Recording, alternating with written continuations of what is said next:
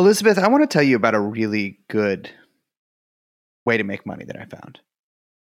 So a long time ago, I just found this out. A long time ago in America, there was actually another country. A lot of people don't know this. It was mostly the southern part of the regular country. For some reason, for a little while, was a different country. And then, I don't really care how. I'm not like too much interested in the history of it as to what that history produced, right?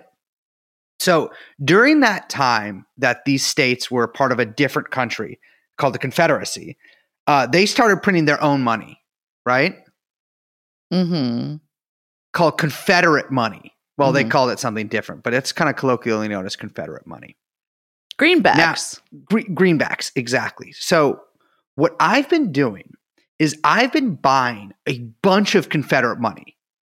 In fact, spending almost all of my regular, quote, American money, Union money is what they actually used to call it, on Confederate money. So that's mostly what I have now. Okay. It is technically fiat, which to me, I think just means something that's made out of paper. It is a fiat type currency. And so I have this. If this is the other part of this. This is the real key part. All the people who made that money before they went away for whatever reason, they were like, we're going to do this again. They kept saying that we're actually going to rise again and make this country again. And so if they do that and I have all of their money, I'll literally be president of their central bank. Jeffrey Epstein. Jeffrey Epstein. Jeffrey Epstein.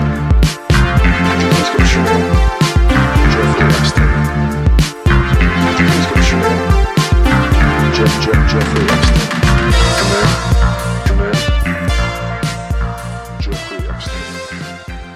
All right, Liz has informed me that there's some logistical problems maybe with that idea in that people might get mad at me if I do that. But I promise I'll take a lot of workshops and I'll make it a good central bank, equal opportunity lender. Oh my God. Hello, everyone. Hello. I'm Liz. My name is, check this one out. I came up with a new one. Colin Goyles. Wait, I don't get it. You don't like that one? Colin Girls? Oh, I see. Colin Goyles. Yeah. That's kind of cute. I thought of that one and Warren Iraq. That one's stupid. That one's good, I think. No. My name is Paul Smolker. I am the...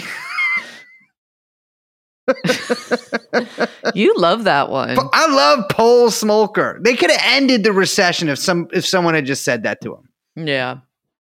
And the podcast, we are joined by Hyung Chomsky, the statistics chief for the country of Turkey, the Republic of Turkey, in producing this podcast as a sideline because his lira is worth no more. And we are called TrueAnon, and we're taking you a little rocket ship to Planet Money. Yeah, hello everyone. We haven't talked about money in a while, funny money. So we're doing it now. And we're doing it for a reason because the Fed, your favorite institution, the federal bank, is back in the news. Yes. You mean the private institution, the federal bank? That basically, unelected? It is unelected. Yes. These are all true. Why is it back in the news other than I've only been reading ronpaul.com? It's back in the news because Jay Powell with 3 W's, as he is so affectionately called, came out last week and announced that the Federal Bank was going to, the Federal Reserve was going to raise interest rates because everyone's been freaking out about dang inflation. Okay. So say there's a guy who spent most of his life, frankly, he can't think of it, what he's done for most of his life now. It's kind of having an existential crisis. Say that he didn't pay attention enough to understand what any of that means. Why would they be raising interest rates? So they're raising interest rates because the economy has been running a little hot This was in response to the CPI, the Consumer Price Index, which is the report released every month that Mhm. tracks kind of price pressures and increases in price, aka that's how we measure inflation, right? Yes. And it's year over year. So this latest CPI print in January, which reflects December, hit 7%, which is the highest in nearly 4 decades, but also it was like a 0.5% increase over the previous month and like way, way higher than even some of the more kind of, let's say, cynical analysts were anticipating. So people kind of like totally freaked out. And in response, the Fed came out and said, don't worry about it. Don't worry about it. We're taking this seriously. We're going to raise interest rates. So what you're saying now is that my money is worth less than it was a year ago, and even less than it was like a month ago. Yes. Yeah. And the Fed says they're going to try to fix this. Yeah. So let's like rewind a little bit. The Fed is the central bank of the US, right? Mhm. That means that they are the lender of last resort. So they promise to provide funds to the money supply if commercial banks can't cover, right? Yeah. Okay, that's kind of their role. Like if banks fail, they're backed by the central bank. They're kind of like monopolist of the money supply. So the main goal of the central bank is basically to provide stability to the country's currency by controlling inflation. Mhm. And so they basically do that by enacting policies, kind of like based on or in between two competing theories about the best way to attack inflation. So, for example, if the central bank wants to increase the amount of money in circulation and decrease the cost of borrowing, which the cost of borrowing would be expressed as the interest rate, right? Uh-huh. They can buy government bonds or bills. And that kind of increases the amount in circulation, naturally decreases the amount that it costs to borrow because there's more money in circulation. More money means that it's cheaper to borrow because there's so much of it, right? Mhm. So that's like in the case of now you've heard of the quantitative easing, right? Yes. That term. Mhm. That's basically what the Fed was doing. There's the kind of like meme that, the money printer go burr. So they're like, that meme, right? Yeah. It's And so- I gotta say, I'll be real with you. A meme generally deployed by very annoying people. Yeah. Well, that's not really what happens. I mean, to get like a little pedantic, but only because it's like important to kind of understand, I think. Yeah. It doesn't mean that like the Fed just like prints money and like it then just is like, woo, like, and, kind of like everyone's just swimming in like, dollar bill money pits. Like that's not actually what happens. What they do is like QE means this like large scale purchase of financial assets or bonds or stocks, like by the central bank. Okay. Mhm. And so there's basically a simple transaction that happens where the Fed buys securities, like in the case of during the financial crisis, mortgage-backed securities. And that triggers an increase in the amount of money circulating, which then brings interest rates down, aka the cost of borrowing. Does that make sense? Yes. Okay. So the idea is that, if there's a ton of money circulating, it's not expensive to borrow because there's cheap interest rates, the money's got to go somewhere. And so in theory, it should go into productive investment. Like, oh, now we're going to start, I'm a company and I'm going to invest in new machines that make my widgets or whatever. Okay, I can already tell this does not happen. I know. Whenever you hear like an economic analyst or textbook bring out widgets, you're in for it's bad. Turn the page. It's Move so on. weird. It's so weird that like we were talking about this yesterday. Is that it seems like whenever people like say like this is like the general laws of how the economy should work or like it will work or whatever. When people talk about this kind of stuff, it seems like they have the absolute most insane way of looking at people who own money, where they think that every single thing they do is part of this like rational, giant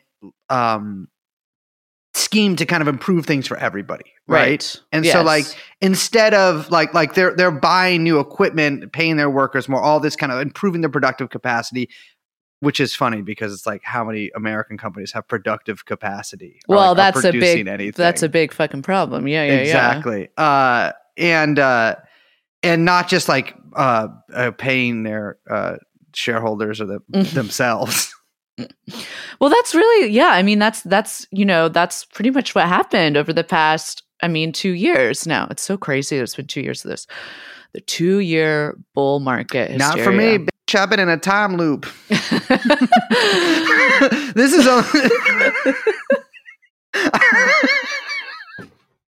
I'm in February 2020 still. You've been doing this. You've been wearing masks at restaurant. I've just been living the same day over and over, doing different things every time. Oh man, Groundhog Day, baby. Uh-huh. It's been 3,000 years for me. Okay, so I want to actually break this down because you're right that in the real world, that's not what happens. No. At the widget factory, which doesn't even exist anymore, right? Because we've offshored widgets. My grandfather made widget for this country for 200 years. Okay, so this is how the process of QE, which is a really, this is a huge component about what the Fed's done over the past 2 years, and also what's happening now and the changes at the Fed potentially. Okay, so this is how the QE process actually goes. Okay, step 1, the Fed buys assets. Yeah. So the Fed creates money out of thin air by creating bank reserves on its balance sheet. Okay. Bank reserves are basically like a special type of money that only commercial banks and like specific financial entities can hold. And that includes the US government. Yeah. So bank reserves are kind of like they're like an S tier money. What? Yeah. Those bank reserves are then used to purchase long-term treasuries in the market from financial institutions. Those are also known as primary dealers. Okay. So the bank reserves are created out of thin air. That's kind of the money printer meme. If it's going to be correct, that's where it's going to be correct. Yeah. But it's still not correct. And those are then used to purchase treasuries in the market. It's so funny that there's something called treasuries. No. Like people talking about treasure. So then step 2, new money then goes into the economy. The result of those transactions is that those primary dealers, the financial institutions, they now have straight up cash in their accounts after selling the treasuries from the bank to the bank reserves, right? You got that? They can either now, they have cash in their accounts, they can hold the cash, they can lend it out, or they can 3 or C, depending on how you're counting those, use them to buy other assets. Yes. So step 3 is that overall liquidity in the financial system then increases. Meaning there's more money. Yes, there's more money. There's sloshy, frothy, fun money now. And with more liquidity in the market, there's more money moving around. Now it has to go somewhere, right? So the idea is that now that money gets lent out. The idea is that, it gets lent out. That there's no possible way for a credit crunch to happen. No freezing up. Remember how that happened during the Great Recession? There was like a crunch, freeze on lending. Yeah. And that is in part what doomed laymen. The whole point of this is to increase liquidity, get money flowing, and get credit moving. So one of the big things that's like we're like saying is a effect of this is usury. Yeah, basically, yeah. Interesting. Okay. But the idea good that you bring that up, because as a result of there being more money, step 4, interest rates naturally fall. Okay. So the Fed is buying up billions and billions of treasury bonds. And so the price of bonds goes up because the Fed is demanding more. So the price rises. And so the yields of those bonds the yields go down. So how much they pay out actually goes down. Yes. And so lower interest rates mean that it's then cheaper to borrow money, which theoretically encourages businesses, consumers, et cetera, to take out loans, jumpstart more productive economic activity that generates more investment, more growth, more, et cetera. That's the idea, right?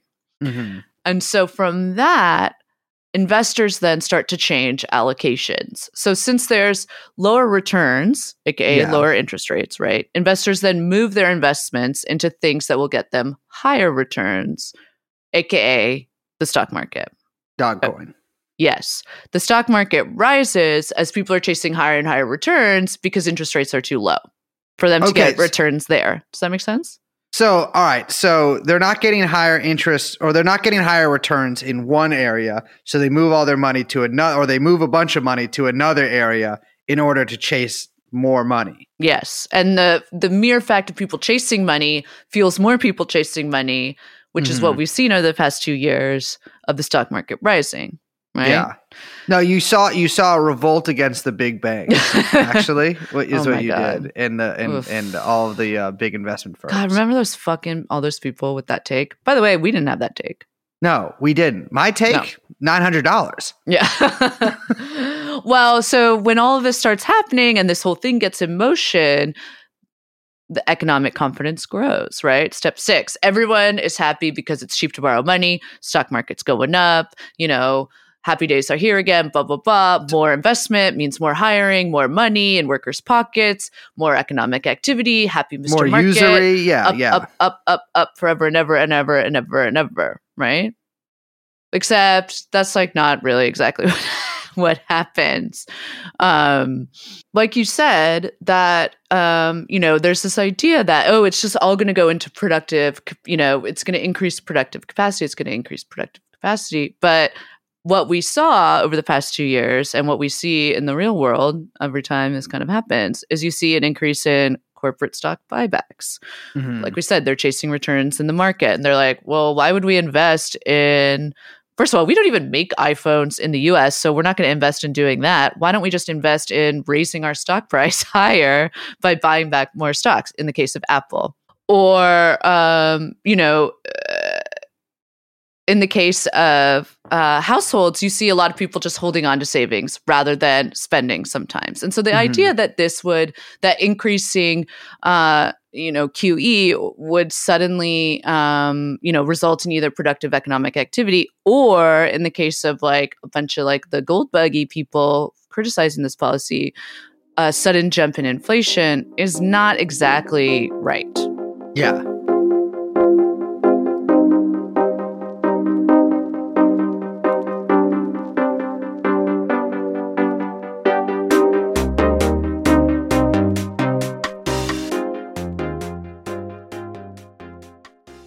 Okay, flash forward, Wednesday, January 12th. Consumer Price Index printed 7%, largest 12-month gain since 1982. Mhm. The Fed freaks out. Everyone freaks out. I don't know if the Fed freaked out, but maybe they want to give the appearance that they freaked out. She said the Fred freaked out. You I hear that? know. No, you can't take that over again. I'm not. You know what? I said it. I stand by it. Mea culpa, Bo. There we go. And you can't. Now she's trying to do the baby thing to charm me.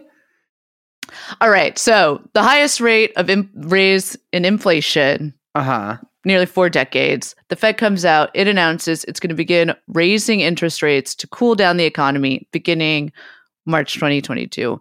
We'll probably continue to see inflation rising. Like it'll continue to rise probably over the next couple of months, I would assume into mid-March, which will probably freak people out even more. But it has been a total shift in posture from the Fed, right?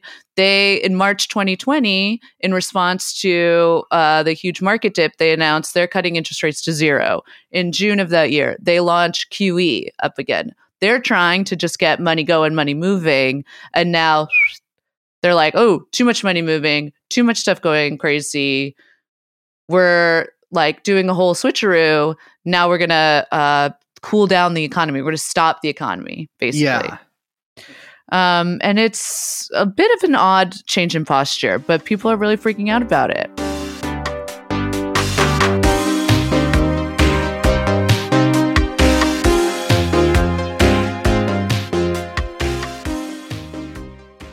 Before we intro our guest for today, our esteemed guest for today, to talk about the Fed and inflation and all of this stuff, the one thing I want to say, though, is Remember we did those episodes on the supply chain crisis Yes. and all the kind of the way stuff was moving and it getting all crunched up and whatever. I mean, basically, like a lot of the rise in a lot of people basically say that inflation is rising because of QE, because of what the Fed has done, because of the Fed making interest rates so low, because of that wages rising, because of there being lower unemployment, that all of this is causing up price pressure, right? But like a huge part of that is that yes, people had more money in their pocket during the pandemic with the fiscal stimulus and a bunch of the freezes happening, right? But there was there were so many supply crunches that they just couldn't buy. There wasn't enough stuff for the American consumer to go out and buy, right? Yeah. Like people wanted to buy cars. Well, there are not enough cars because of the semiconductor shortage. So rather than being able to produce more cars, they raise prices on cars. Cars go up. I mean, this happened with dishwashers, with fridges, with anything with a microchip. And that's just in one industry. That's not even talking about, other commodities prices. And so a lot of the price pressure in commodities you could see resolving. This used to be the posture from the Fed last year, kind of naturally as these supply kinks work themselves out. And so it's really interesting to see this complete 180 from the central bank, especially when I think a lot of people since Biden, since the election had this idea that there was this kind of progressive push but they're like, oh, the central bank is kind of taking these like policies from the progressive, like post-Keynesian wing pretty seriously. And maybe we'll get some big, massive fiscal stimulus from the Biden administration. And it's, they're actually taking progressive stuff seriously or whatever.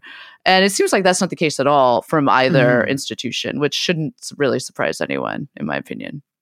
So we basically did a version of swatting with the IRS to get Alex Skaggs on the show. She has been very busy being a new mother and all, but we have her here with us today in the vault. And, let's open up that damn billfold and take out the interview.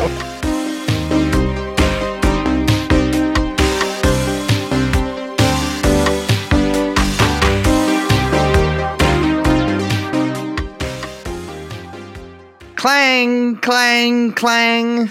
The vault opens. Liz and I step inside, expecting to find the savings of the United States of America.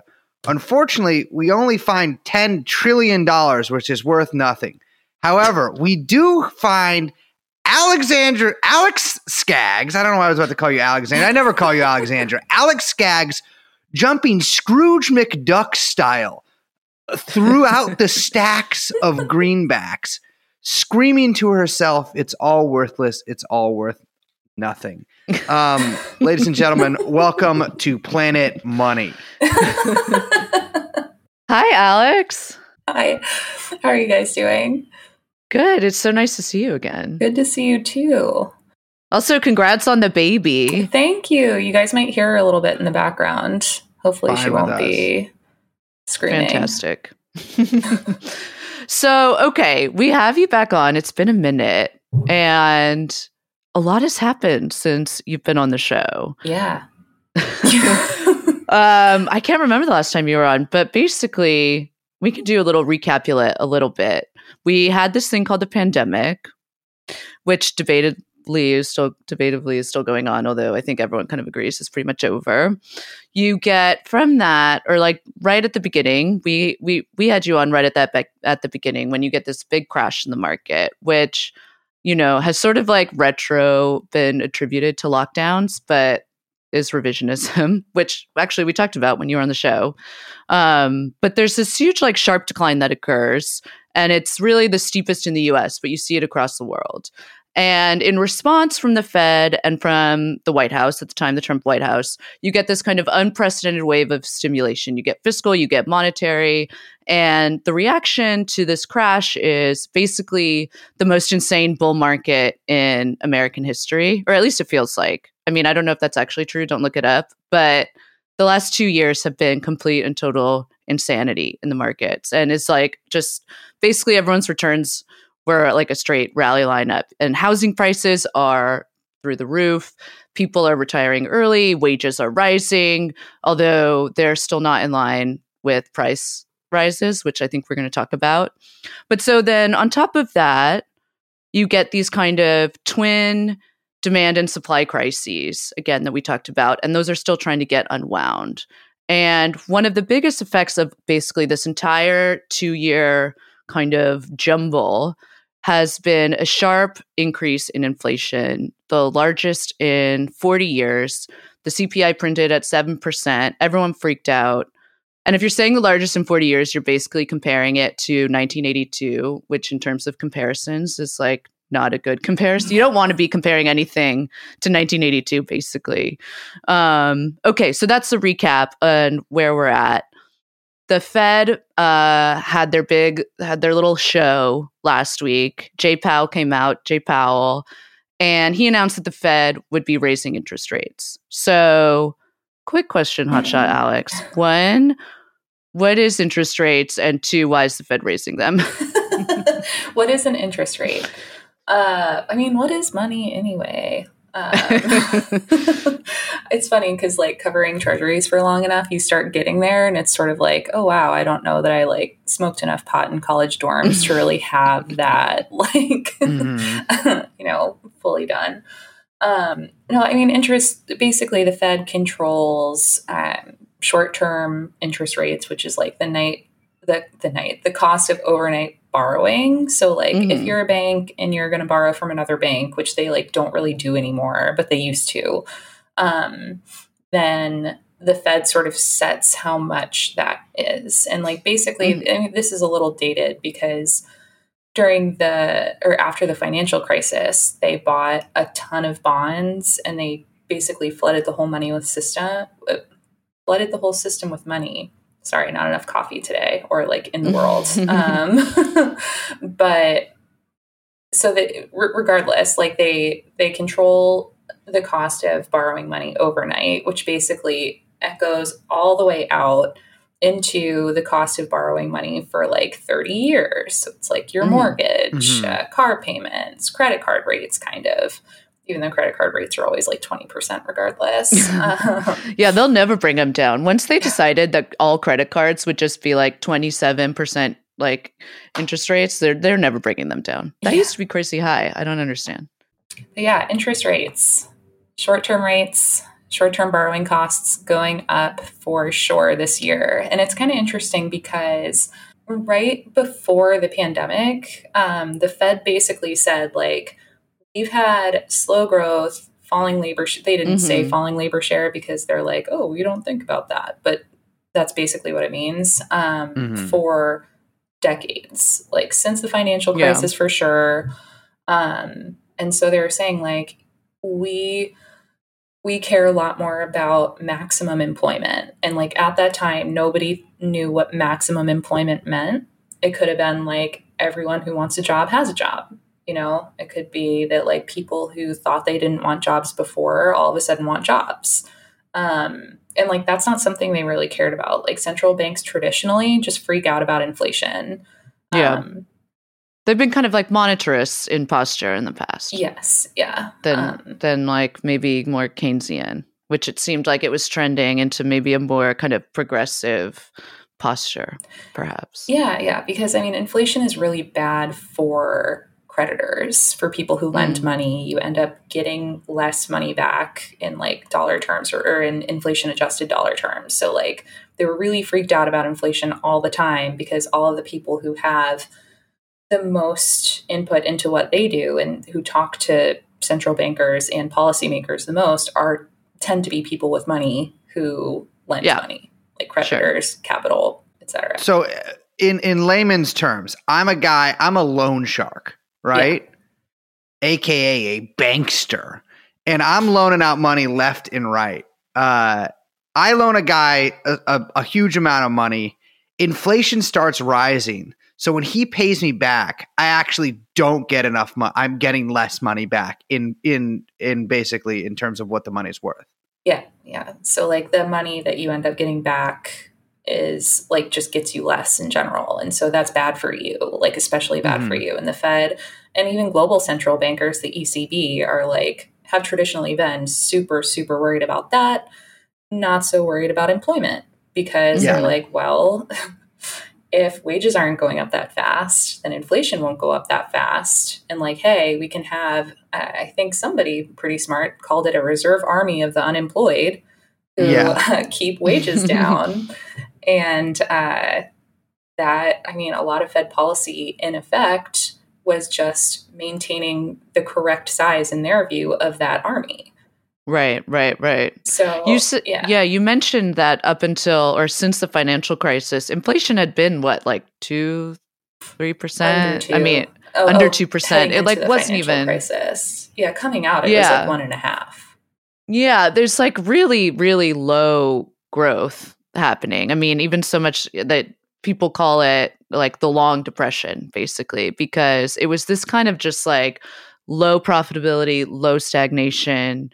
That level of inflation is not, I mean, inflation isn't necessarily, you don't want high inflation, but you also don't really want low inflation, right? Yeah, because then why would you spend your money or like try to invest it in anything that like takes a little more risk? If you can just like stash your money in the bond market and get a guaranteed principal back, guaranteed interest rates, like why would you then like build anything with your money, I guess? Right. So they want enough inflation to get people to like take risks. And so that just wasn't around. And I think around the time of the pandemic, but even before the pandemic, I think it seemed like the Fed had realized like, oh shit, if no one is getting raises, if no one has any bargaining power, like we're sort of stuck in this low inflation, low growth kind of loop. Because like people don't have any money to like buy anything with, you know?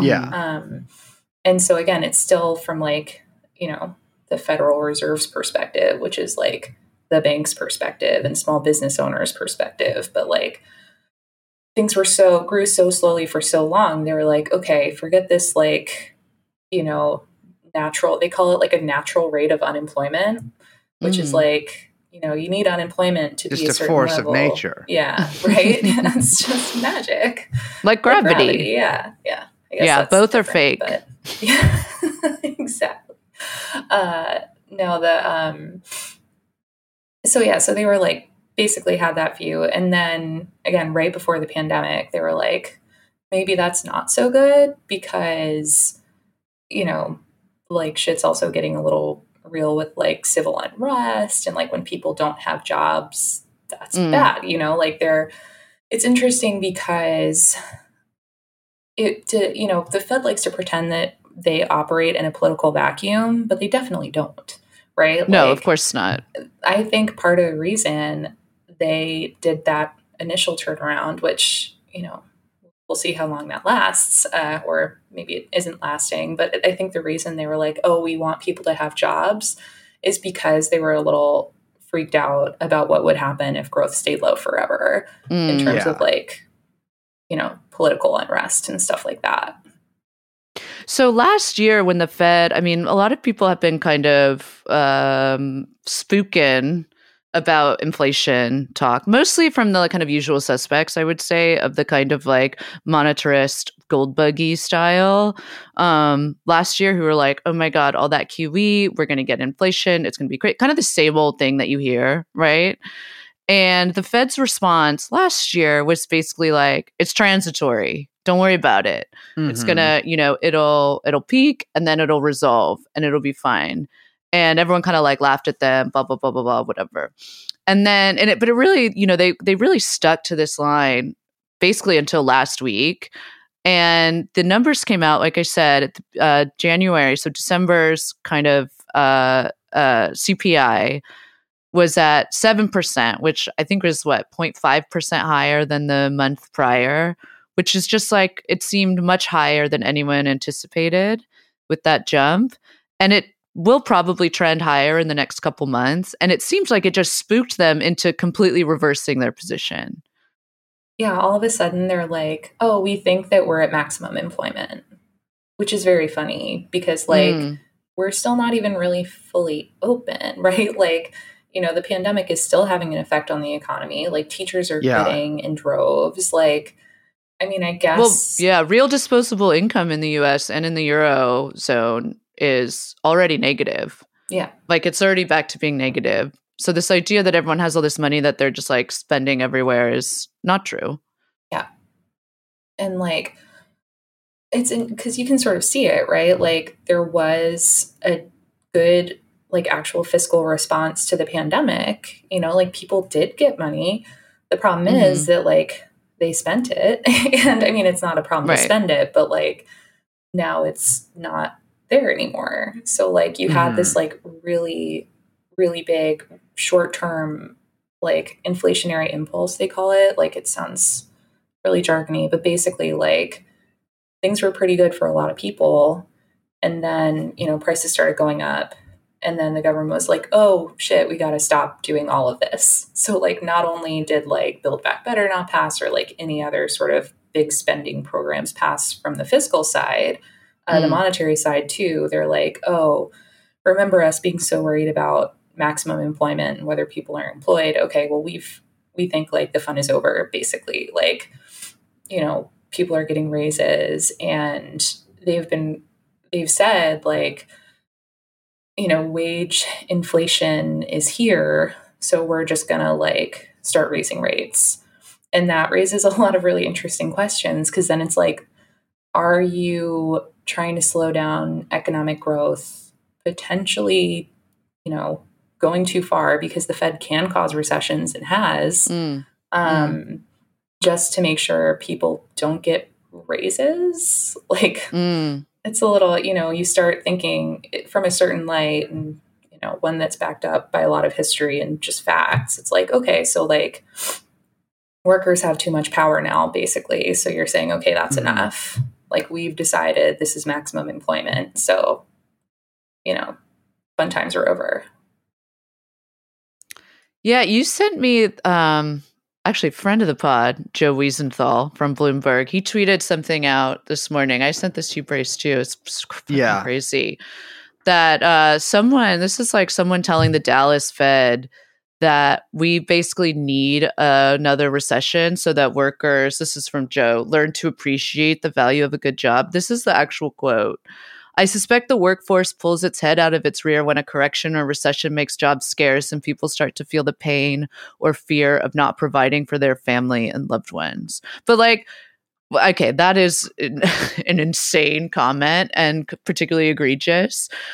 But, like, I'm confused because, like, a lot of people are already feeling that crunch. Like, rents are going up like insane. The housing market itself is completely and totally inflated.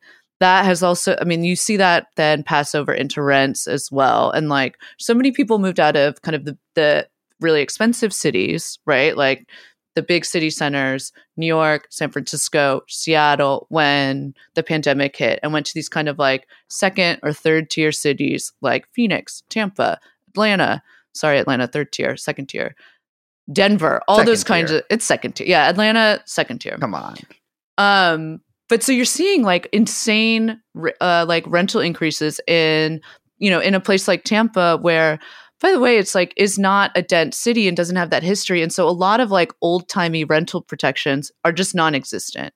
So landlords can raise rents like 30% or something completely and totally insane.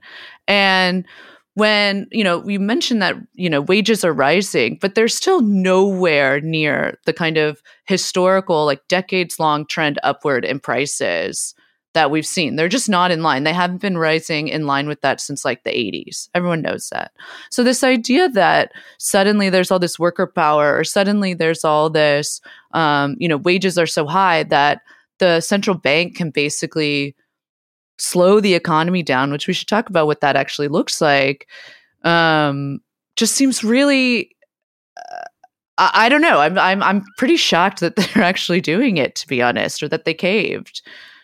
Yeah, no, absolutely. And it's so weird because, like, you have also like this, group of maybe middle class people who are like, oh, I made a ton of money in markets. And then people are like, oh, it's the Fed's fault for inflating the asset bubble. And I'm not sure that's legitimate either. Like, you know, people just were inside a lot of the time and wanted to gamble on something and sports weren't happening. So like then they got pulled into markets, right? Like that's, I mean, it's almost mechanical, but I got pulled into apes, but yeah. It's like a little different because it's like actually like kind of an art project. Not really like but I understand what you're saying. You're totally, yeah. You're just attacking the dollar and the Fed and everything, right? With the NFTs and crypto. And it's weird because like on one hand, it's like, it's so weird that the Fed is just like, okay, like never mind this whole thing about how we want employment to be really strong. We take it back.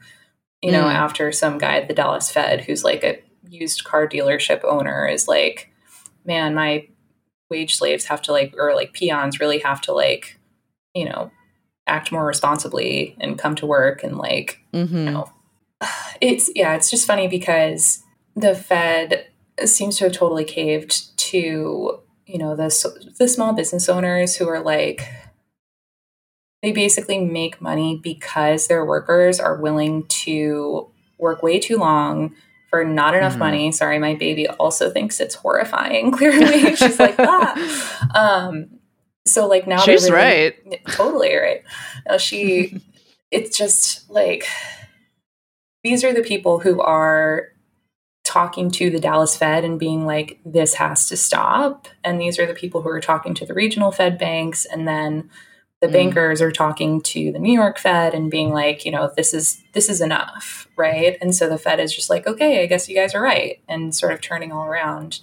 But then on the other hand, you have the people who are like, you know, Bitcoin maximalists who are like, oh, we can't have the dollar at all. Like, you know, oh, screw the Fed. Actually, this is just all funny money and that fiat isn't real. And we should go back to a digital gold standard, which is basically what Bitcoin is like, basically just like gold, but online. Yeah. Okay. So, this is actually, you're making it sound good, but no, we don't want that though. we don't like, we don't like gold. We're the first civilization in human history. We don't like, okay, noted. It's a whole like way to, I mean, like we want some inflation, and gold is like no inflation ever. Actually, let's have a giant recession just all the because time. Constantly, just because we like shiny metal. Yeah, I mean, that's the kind of like, you know, that's from the employment angle. I think that's, you know, one kind of facet of this. The other facet, you know, the Fed basically has to walk a pretty little, like kind of like a tightrope dance, right? Walk a tightrope. You know what I'm saying? They have to dance and or walk on a tightrope. How about this? They're dancing on a damn tightrope up there. There we go. I love it. Where, you know, they also don't want to raise interest. They can't raise interest rates too much or too quickly because that would spook the bond market, which we've talked with you about the kind of like zombie phenomenon. And a lot of people have been talking about this for a long time. Everyone keeps waiting. Brace always makes fun of me because he thinks that I always say there's going to be a recession or there's going to be like a crash, which, you know, I don't always say it. Yeah. If you name one time you haven't said it, and I'll be satisfied. Yesterday. I meant when we're talking, you did literally say this to me yesterday when we were talking about this episode. Okay. So people have been talking, people love to bring up the topic and the like specter of the zombie companies. And basically, you know, the Fed raising interest rates too quickly would mean that the corporate debt, like servicing corporate debt, would become very expensive. And if it becomes very expensive, then people are going to choose to, if the debt's too high, the debt doesn't get paid, right? And then you're going to start seeing, you know, this is what people say, a wave of bankruptcies. There's a wave of bankruptcies that triggers a real deeper kind of scarring in the economy and so on and so forth. So like, is that really something that could happen? I don't know. What do you think? I mean, for like lower quality companies, and by that I mean just like companies with more debt, I mean, absolutely, right? Like that's, Yeah. and the funny thing is, like, with such high levels of corporate debt, like, even better companies, or like, not better, but like less indebted companies with higher credit quality, I mean, they're going to have to choose again between wages and interest costs. Like, that's sort of Mhm. how the whole thing works, right? Like, we don't, it's not like we really have any public sector employment. So, like, all of it goes through the corporate sector. And if companies have like a certain amount of interest costs every year, they're like, oh, well, looks like we got to cut some of the salespeople that, aren't really pulling their weight. Like it, once Right. cash becomes more scarce like that, and once it becomes scarce enough, and that's sort of like how it's supposed to work. Like the Fed knows that they're doing this, right? But the thing is that if you raise it high enough, then you start to really have problems in financial markets because there's a ton of corporate debt. And it's funny because, like, I've had friends who also cover this market be like, oh, there's just a lot of it. There's just a lot of debt. Okay, like whatever, how boring. But it's not boring because it's like being used in so many different ways, and it's in so many different forms, like structured products, which sounds really esoteric, but like, mortgage-backed securities like aren't a problem right now, but like corporate debt-backed securities is like a massive market, and like insurers hold them, pension funds hold them, like a lot of big institutions that like we kind of count on, or at least like a lot of Americans count on. Like I don't have the pension, but like a lot of people do. Sure. Like they are in these markets, right? And if you have defaults, if you have giant losses, then like not only do you get the pressure on the corporate side, you get the pressure on the big institutional side too. Right. And then, they sell maybe, and then prices go down even more. Like it just, and I think that's why the Fed at the beginning of the pandemic intervened so intensely in the corporate debt market, because like they know it's really big, right? And they know that if like, dominoes start falling, then things could get a little ugly. And I don't even know how ugly it could get, but I'm also not sure that they're actually going to raise rates that fast, So that's the thing. Yeah. That's what I'm really curious about, because everyone just come out and said, it's going to be 25 basis points 4 times over the year. And then I think it was like, I can't remember who it was. Maybe it was like BNP came out and was like, it's going to be 50. And everyone's like, whoa. And then like, that seems completely and totally insane. And now people are kind of coming out and they're like, well, maybe it could be like half a percentage point, which is like, then not even going to really do anything at all, with the hopes being that as the kind of supply and demand crises and mostly supply crunches like kind of kink themselves out, that a lot of the price pressures come down naturally. And so the Fed would basically be doing what it had said it was going to do last year. They just are doing a little bit of a spin room to kind of like calm down some of their more like, buggy critics. Yeah. So, and it's funny because like guys in finance who like manage like corporate bonds, like none of them believe that the Fed is going to raise like 5 times this year. Because again, raising 5 times this year would be a lot. And then like they're expected to raise 4 times on top of that. And like they can only go so far before a massive sell-off happens. Yeah, before the wheels start coming off, of the corporate debt complex. And like the Fed doesn't want that. So like they're sort of like, okay, well, like maybe it's 3 times this year, but then, and again, like you said, like the GDP report that just came out, I think last week, like there are some signs under the hood there that maybe like growth looked really good in the GDP report, but under the hood of the GDP report, there was a really big inventory buildup. And like inventories are sort of what we're having trouble with right now, right? Like there's just not like enough literal stuff. Inventories. Yeah, like literal inventories. So that sort of shows that inflation could actually fall on its own, and maybe the businesses are adjusting Mhm. And so, the Fed's going to be like, oh, we're doing everything we can to whip inflation so all of our constituencies don't get pissed off at us. And then, Mm-hmm.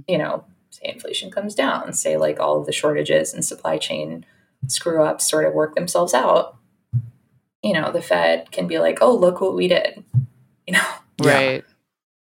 I mean, that seems to be, it's funny because it's like every time Powell comes out, it's like this weird kind of like Oracle on the Mount, where he just like comes out and then there's like a whole complex of bankers and investors and reporters and, everyone in between, analysts and, financial sector people, whatever, there to like divine answers from what the Fed, like even just like the way he says things, they'll be like, oh, did you see the twinkle in his left eye? That means that it's like Fauci. It is tomorrow's Groundhog Day, and that's like basically what they do with when Powell comes out to speak.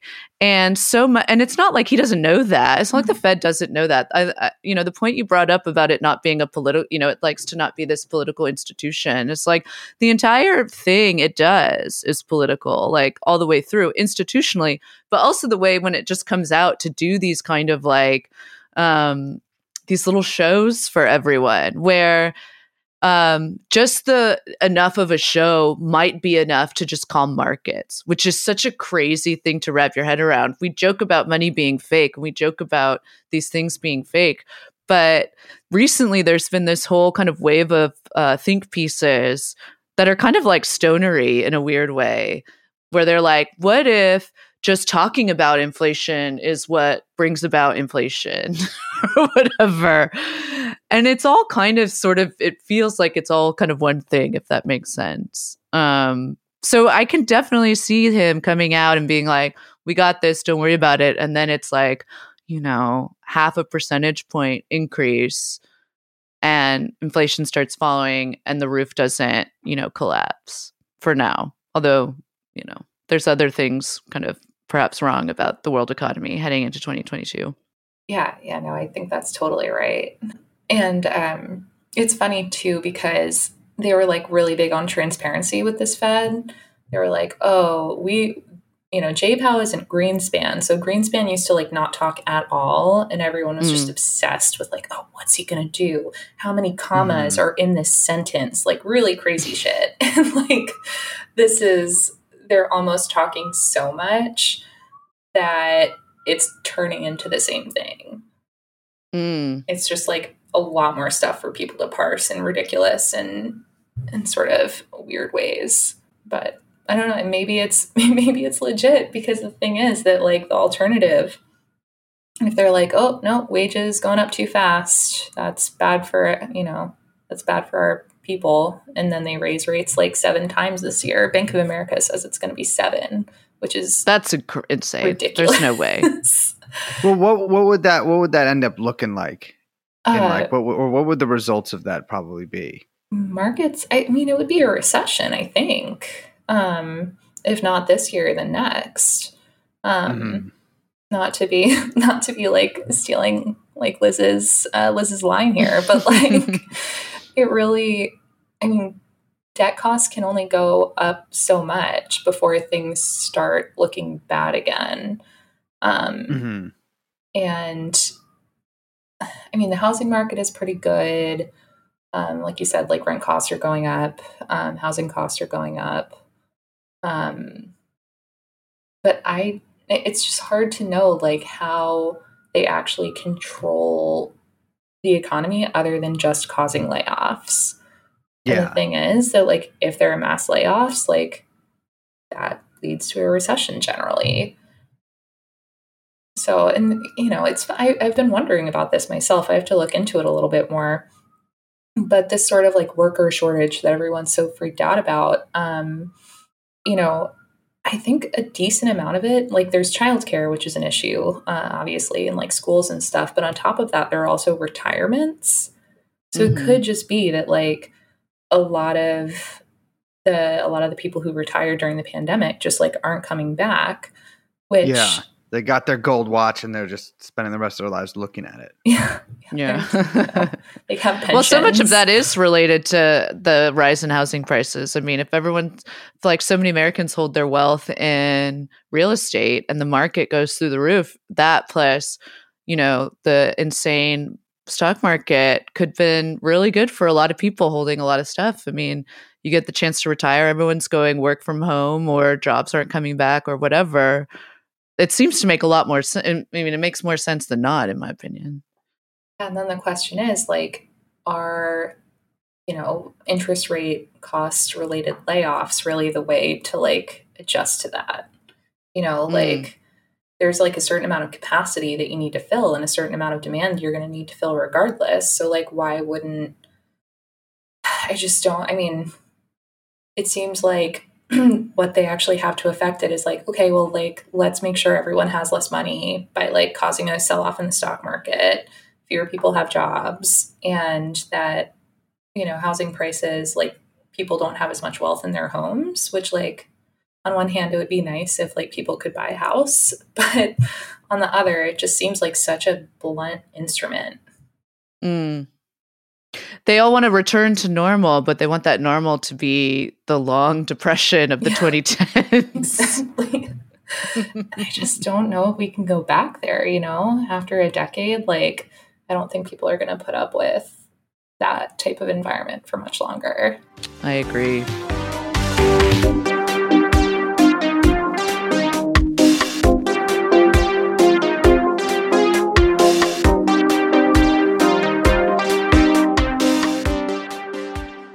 So, ladies, let me ask one final question here. Say you had a friend who you really trusted, who told you maybe that there was a sound investment, that Elon Musk was pumping pretty heavily, and that maybe you went, quote, all in on a certain canine-based online digital currency. Is that now not looking like the dumbest move because the, quote, real markets are also doing bad and, quote, real money is also maybe not worth as much as it was when you got it? Perchance? Oh, man. Because there's some good charts. What are you doing if you have a bunch of money in the bank, if not holding, even though it's losing value, which is the same thing that people get mad at maybe Dogecoin holders for doing? Because, like, isn't real money just Dogecoin anyways? Except you can spend it. What is the difference? If Dogecoin had nukes, I think. Yeah. Don't dare Elon, because he'll do it. Oh, God. Well, thank you so much, Alex. We got to have you on more now that you're back. It's so nice. Yeah, thanks for having me.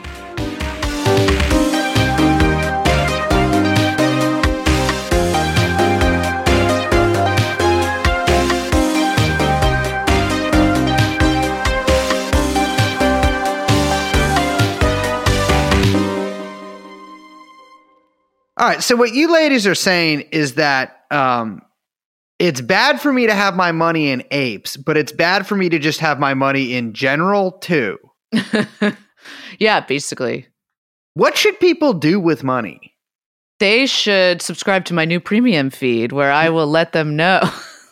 your financial Substack? Can you imagine? Oh my God. Yeah, I would never do no. Yeah. No, I'm not doing that. Liz is doing a progressive sex advice Substack. That would be a good scam. Yeah. I guess. I don't know. I have to like work through I have some predictions for this year, but I don't know if I want to say them on the podcast. My whole thing is that every time I pass by an ATM, I take out $20 and then I keep it somewhere. That's not a bad idea. It's honestly, I listen, I don't know if listeners. So then you just like find money and you're like, hey, there's $20. No, I keep it all in the same place. Well, I keep it in a few different places hidden around. You have the biggest, your wallet is like, how people always make fun. There's like, oh my God, you keep all these receipts, but your wallet's so fat, whatever. That's like classic trope. male type trope. Mhm. And Brace is like that, but he has just a wad of cash there at all I times. got like little dollar bills. Yeah, people, it's the most insane thing in the world because people, every time I take out my wallet, I do not have, it's not like I have a lot of money. It'll be like $80, but in like $5 bills and stuff. Yeah, But yeah. people always be like, why do you have so much money in there? It's a wallet, moron. Where the fuck do you, where do But- you keep your money? To be fair, well, I keep it in the market, but to be fair, no, I'm just kidding. You keep a ton of receipts in there too. Like it is Yes. fatter than usual. It In looks case like I need to return something or in case I need it for taxes. Yes. oh my god, it looks I like keep a big receipts in fat there. cheeseburger. Yeah, it's the thing that everyone hates, the cheeseburger, the most the notoriously disgusting cheeseburger that people despise. If I pulled a damn cheeseburger out of my pocket, everyone would be looking at me like I was a fucking hero. Here's the thing. That would be so gross. I have always kept most of my money in cash. That's because I've gotten paid most of my life in cash. Yeah. And so I just have it. I think it's a and- good habit. It's a great habit. Here's the thing. Everyone who's smarter than me about money, which as if listening to this in previous financial episodes, yeah, I don't know how money works. Not my problem. We're going back to the year zero. If you know what I mean. We're doing the killing fields again. No, but it's but like everyone's like, oh, the market. I don't got any money in the market, but guess what? I'm never getting wiped out like everybody else because Yeah. my money is always locked either in a weird thing hidden in my room or hidden in a bunch of different records. Yeah. Yeah. Or all the Which- gold bars you invested in. I do have some gold, yes. And here's the thing. If society ever breaks down and people are like, I need to buy 7 wives, I'll be like, you can't buy mine, sir. I have plenty of gold that I stole when I slept over at girls' houses when I was 20. Oh my god. Because every time you sleep with like a woman, steal some of her jewelry. That's how That's how you get and stay rich. That's how you get and stay rich. Because people are always like, oh, you need glass. Okay, I guess I have glasses and you don't. But like money shit's fake. You can just take it from other people Oh without my them God. noticing. This is terrible All right, advice. let's- Oh shit, we forgot. We didn't say this is not investment advice. This is investment advice. Oh my god. I literally just said steal jewelry from women. That's investment advice. That's a good investment. 0 money down. I'm Liz.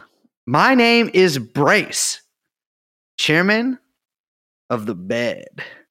And we have, of course, with us here, So awful. producer Young Chomsky, and the podcast is called Truanon. We'll see you next time.